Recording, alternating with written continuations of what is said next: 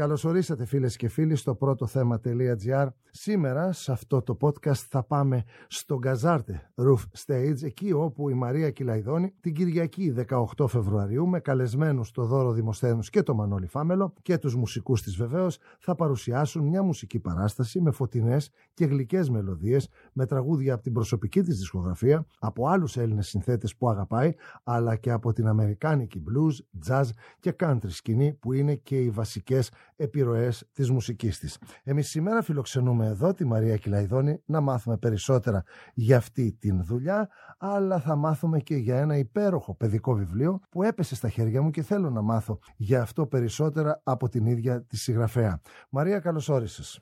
Καλώς σας βρήκα. Χαίρετε. Λοιπόν, χαίρετε. Τι θα γίνει στον Gazarte και γιατί μόνο μια βραδιά? Μια βραδιά για αρχή νομίζω είναι καλή, για να δούμε.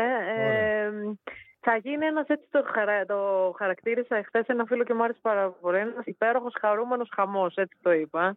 Έχουμε πάρα πολύ όρεξη. Εγώ έχω καιρό να εμφανιστώ ως Μαρία, εμπασχετώσει, ανεξάρτητα από το Λουκιανό ή από άλλα project που έκανα με άλλους μαζί. Μόνη μου δηλαδή, να κάνω μια εμφάνιση μόνη με τους μουσικούς μου και έχω πάρα πολύ χαρά και πολύ όρεξη για αυτή τη βραδιά. Μάλιστα. Πες μας περισσότερα. Θα είμαστε ένα μεγάλο σχήμα μουσικών. Δηλαδή, έχω φέρει μαζί μου τα παιδιά που παίζουμε πάντα, που είναι πιάνο, κιθάρα, μπάσο, drums, αλλά θα έχουμε επιπλέον πνευστούς και κορίτσια που θα κάνουν φωνητικά. Μου αρέσει πάρα πολύ όλο αυτό. Θα πούμε τραγούδια δικά μου από τις δύο δουλειές που έχω. Θα πούμε κάποια και ίσως σκεφτόμουν από τα παιδικά που έγραψα που έχουν πολύ πλάκα. Τώρα δεν ξέρω αυτό πώς θα κολλήσει στον Gazarte, αλλά εγώ έχω πολύ όρεξη. Ένα-δυο έχουν έτσι ταιριάζουν και έχουν πλάκα και νομίζω θα τα πούμε. Κολλάει σε αυτό το τίτλο που είπες, υπέροχος χαρούμενος χαμός. Οπότε εκεί κολλάνε τα πάντα. Ακριβώς. Θα πούμε εντάξει, σίγουρα και κάποια τραγούδια του Λουκιανού που αγαπώ πολύ και άλλων Ελλήνων συνθετών και κάποια αμερικάνικα που Elvis, τέτοια πραμφίφτης που αγαπώ επίσης πολύ. Μάλιστα. Θα είναι μαζί μου, θα έρθει και ο Δώρος ο Δημοσθένος και ο Μανώλης ο Φάμελος που τους αγαπώ πολύ και τους δύο και μου κάνουν τη χαρά να είναι καλεσμένοι μου. Λέγοντας τουλάχιστον για το Δώρο Δημοσθένους και αναφέρθηκες και σε τραγούδια του Elvis, νομίζω ότι κάπου εκεί. Ακριβώς. Βέβαια, θα ταιριάξουμε σε αυτό. Έχουμε πολύ όρεξη, αυτό θα πω μόνο. Έτσι, νομίζω θα είναι μια πολύ γλυκιά και χαρούμενη βραδιά. Έτσι, παρόλη την περίεργη και δύσκολη εποχή που ζούμε, εγώ νιώθω από παντού ότι βομβαρδιζόμαστε με φόβο και με δυσάρεστα μηνύματα. Νομίζω ο ρόλος της τέχνης ήταν και είναι το να πολεμάει όλο αυτό και να βρίσκει διεξόδους. Κοίταξε να δεις, μιλώντας σε ένα προηγούμενο podcast με την συνάδελφό σου, την Αναστασία Μουτσάτσου, συμφωνήσαμε και νομίζω ότι θα συμφωνήσεις και εσύ εύκολα ότι η μουσική έχει τη μαγική ικανότητα να μας συνδέει μεταξύ μας και επίσης η τέχνη που την ανέφερες παίζει πολύ σημαντικό ρόλο και στο να ηρεμεί τις ψυχές των ανθρώπων, αλλά και να μπορούμε να συνειδητοποιούμε και ορισμένα πράγματα. Ουέ και αλίμονο, αν αυτή την εποχή έλειπε η τέχνη από τη ζωή μας, έτσι. Ακριβώς αυτό, βέβαια. Είχαμε χαθεί.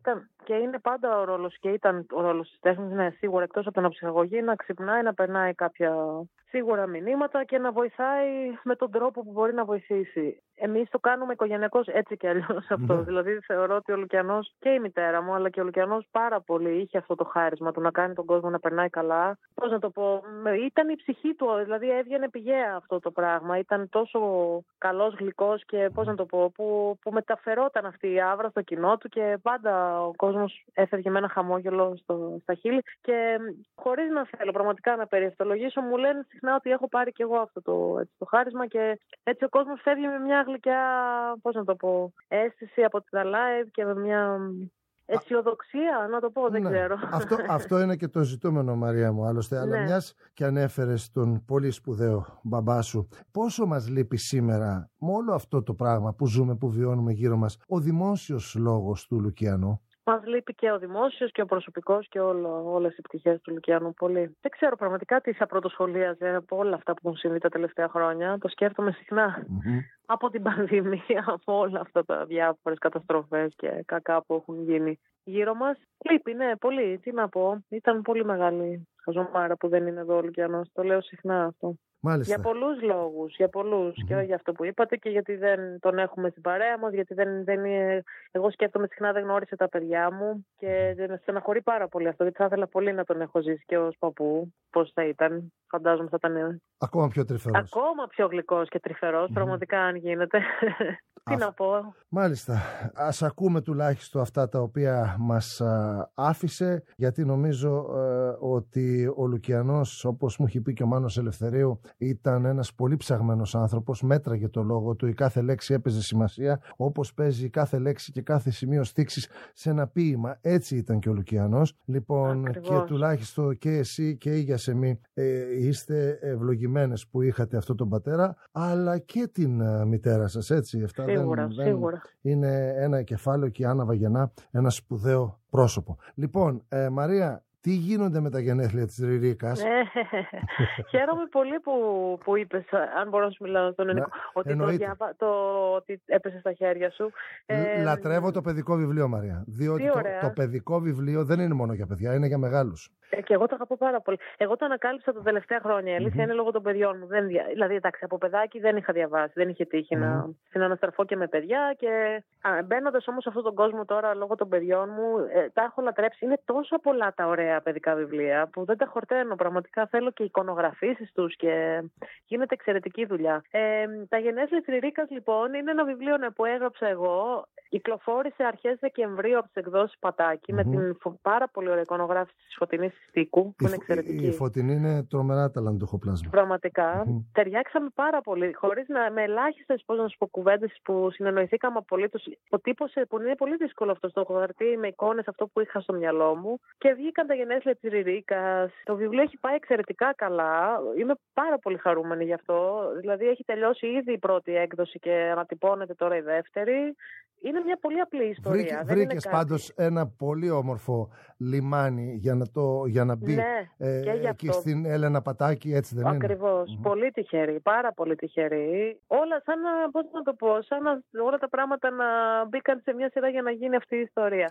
Η αρχική ιδέα ξεκίνησε από τραγούδια, η αλήθεια είναι. Μάλιστα. Και το ωραίο με αυτό το project είναι ότι συνοδεύεται και από παιδικά τραγουδάκια που έχω γράψει, που είπα ότι θα πω και στον Gazarte μερικά. Να τα πεις. Ξεκίνησα λοιπόν να γράφω και μου βγήκαν κάποια παιδικά τραγούδια. Είπα ήθελα κάπως να τα συνδέσω μεταξύ τους και έτσι έγραψα το βιβλίο. Και κυκλοφόρησαν παράλληλα αυτά τα δύο, και ο δίσκος και το βιβλίο. Ο δίσκος είναι ελεύθερος στο YouTube για όλους και με πάρα πολύ ωραία βίντεο animation από την εικονογράφηση του βιβλίου. Έχει πολύ ενδιαφέρον. Τα βρίσκει κανείς ως τα γενέθλια της Ριρίκας, είναι 6 τραγουδάκια.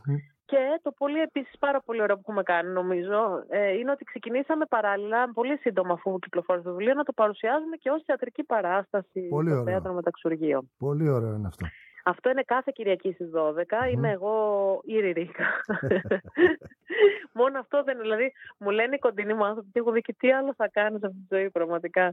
Κάνω λοιπόν τη Ριρίκα την Αρκουδίτσα και έχω και 2 καλούς μουσικούς μαζί μου που παίζουν και αυτοί κάποια ζωάκια. Η παράστασή μας έχει πολύ χιούμορ, έχει ζωντανή μουσική, είναι πολύ γλυκιά. Είναι άμεση, τα παιδάκια τους αρέσει πολύ, τρελαίνονται. Να πούμε ότι είναι σχεδόν sold out κάθε Κυριακή που παίζουμε. Χαίρομαι να τα ακούω αυτά. Είναι μεγάλη συνεισφορά οι θεατρικές παραστάσεις στα παιδιά, τα παιδικά βιβλία, στις παιδικές ψυχές. Και μάλιστα εδώ, γιατί μιλάμε για ένα παιδικό βιβλίο, αλλά αυτό το βιβλίο με απλό και διασκεδαστικό τρόπο, έτσι όπως το έχεις γράψει εσύ, μιλάει στα παιδιά για την τεράστια αξία της φιλίας. Και σήμερα την έχουμε ανάγκη αυτή την αξία της φιλίας. Μια αρκουδίτσα συναντάς κατζόχυρους, κροκόδιλους, λιοντάρια, διαφορετικά ζώα. Δεν γίνεται φίλοι μόνο με τα άλλα αρκουδάκια, γίνεται και με ένα καγκουρό. Έτσι, λοιπόν, αυτό έχει μεγάλη σημασία. Γι' αυτό είπα, Μαρία μου, ότι τα παιδικά βιβλία είναι πρώτα για τους μεγάλους. Στις εκδόσεις Πατάκη κυκλοφορεί ένα βιβλίο με τίτλο «Θα σ' αγαπώ ό,τι και αν γίνει», σε μετάφραση του Φίλιππου Μανδυλαρά. Μιλάμε για αριστούργημα, έτσι. Μιλάμε για ένα ποίημα. Αυτό το βιβλίο μου βάζω τα κλάματα σχεδόν κάθε φορά που το διαβάζω. Όλοι μας. Όσοι έχουμε παιδιά, όλοι το κάνουμε αυτό. Λοιπόν, χαίρομαι που έτσι έχει βρει το βιβλίο αυτό και το χώρο στο Σανίδι στην παράσταση. Και σ' αρέσει πλέον η γραφή, θα ασχοληθείς με αυτό, θα γράψεις και άλλα πράγματα? Η γραφή μου αρέσει πάρα πολύ. Διαβάζω πολλά βιβλία γενικώς στη ζωή μου και φαίνεται ότι αυτή η τόσο πολύ αγάπη μου για τα βιβλία προφανώς κάπως έχει περάσει. Δεν ξέρω. Μου βγήκε. Εντάξει, είναι πάρα πολύ απλό αυτό που έχω κάνει ως παιδικό βιβλίο. Παρ' όλα αυτά ήταν πάρα πολύ ωραία η διαδικασία της συγγραφής του και έχω πράγματα στο νου μου. Πολλά, ναι.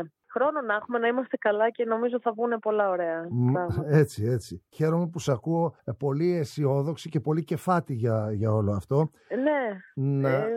Να επανέλθω πάλι όμως στον Gazarte και με αυτό να κλείσουμε. Να πω ότι θα παίξετε Κυριακή 18 Φεβρουαρίου και κρατώ το ότι για αρχή έχουμε μια Κυριακή. Μπορεί να προκύψουν και άλλες παραστάσεις. Ναι. Έτσι δεν είναι? Να πούμε ότι θα είναι νωρίς η έναρξη, γιατί είναι Κυριακή και καταλαβαίνω ότι μπορεί κάποιος κόσμος να μην. Είναι στις 9, λέμε προσέλευση 9.30. Θα ξεκινήσουμε σίγουρα, δεν λέμε 9.30, θα ξεκινήσουμε 10.30, το εννοούμε το 9.30. Θα είναι μια πολύ γλυκιά βραδιά και σας περιμένω και εσένα με χαρά να έρθεις. Πραγματικά το λέω.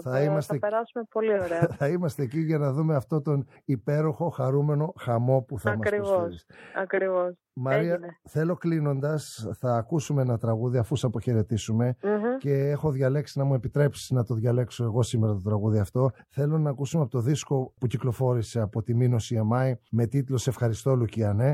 Αυτές οι καλύτερες μέρες που όλοι περιμένουμε, που τις έχει τραγουδήσει ο Λουκιανός, αλλά εδώ μας τις τραγουδάς εσύ. Συμφωνείς? Συμφωνώ και είναι και πολύ γλυκό και ωραίο τραγούδι, βεβαίως. Μαρία, σε ευχαριστούμε πάρα πολύ για αυτή τη συνομιλία. Να είσαι πάντα υγιής και δημιουργική και να καμαρώνεις τα παιδάκια σου. Ευχαριστώ πολύ. Να είσαι καλά. Και εσύ, γεια χαρά.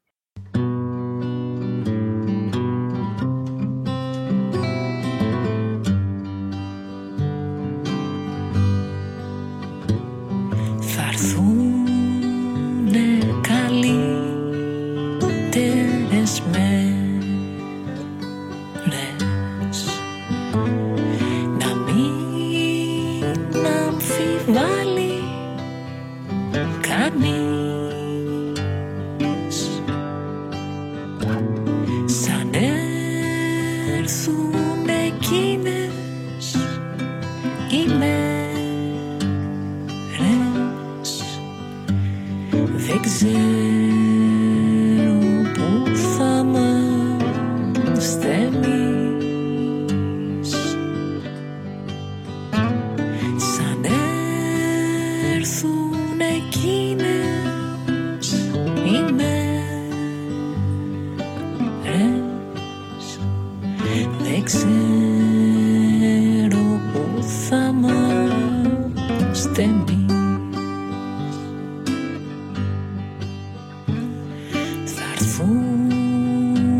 Πιο ξένια στα χρόνια κι αλλιώτικοι τρόποι ζωής, σαν έρθουν εκείνα τα χρόνια, δεν ξέρω που θα είμαστε εμείς, σαν έρθουν εκείνα τα χρόνια, δεν ξέρω που θα είμαστε εμείς.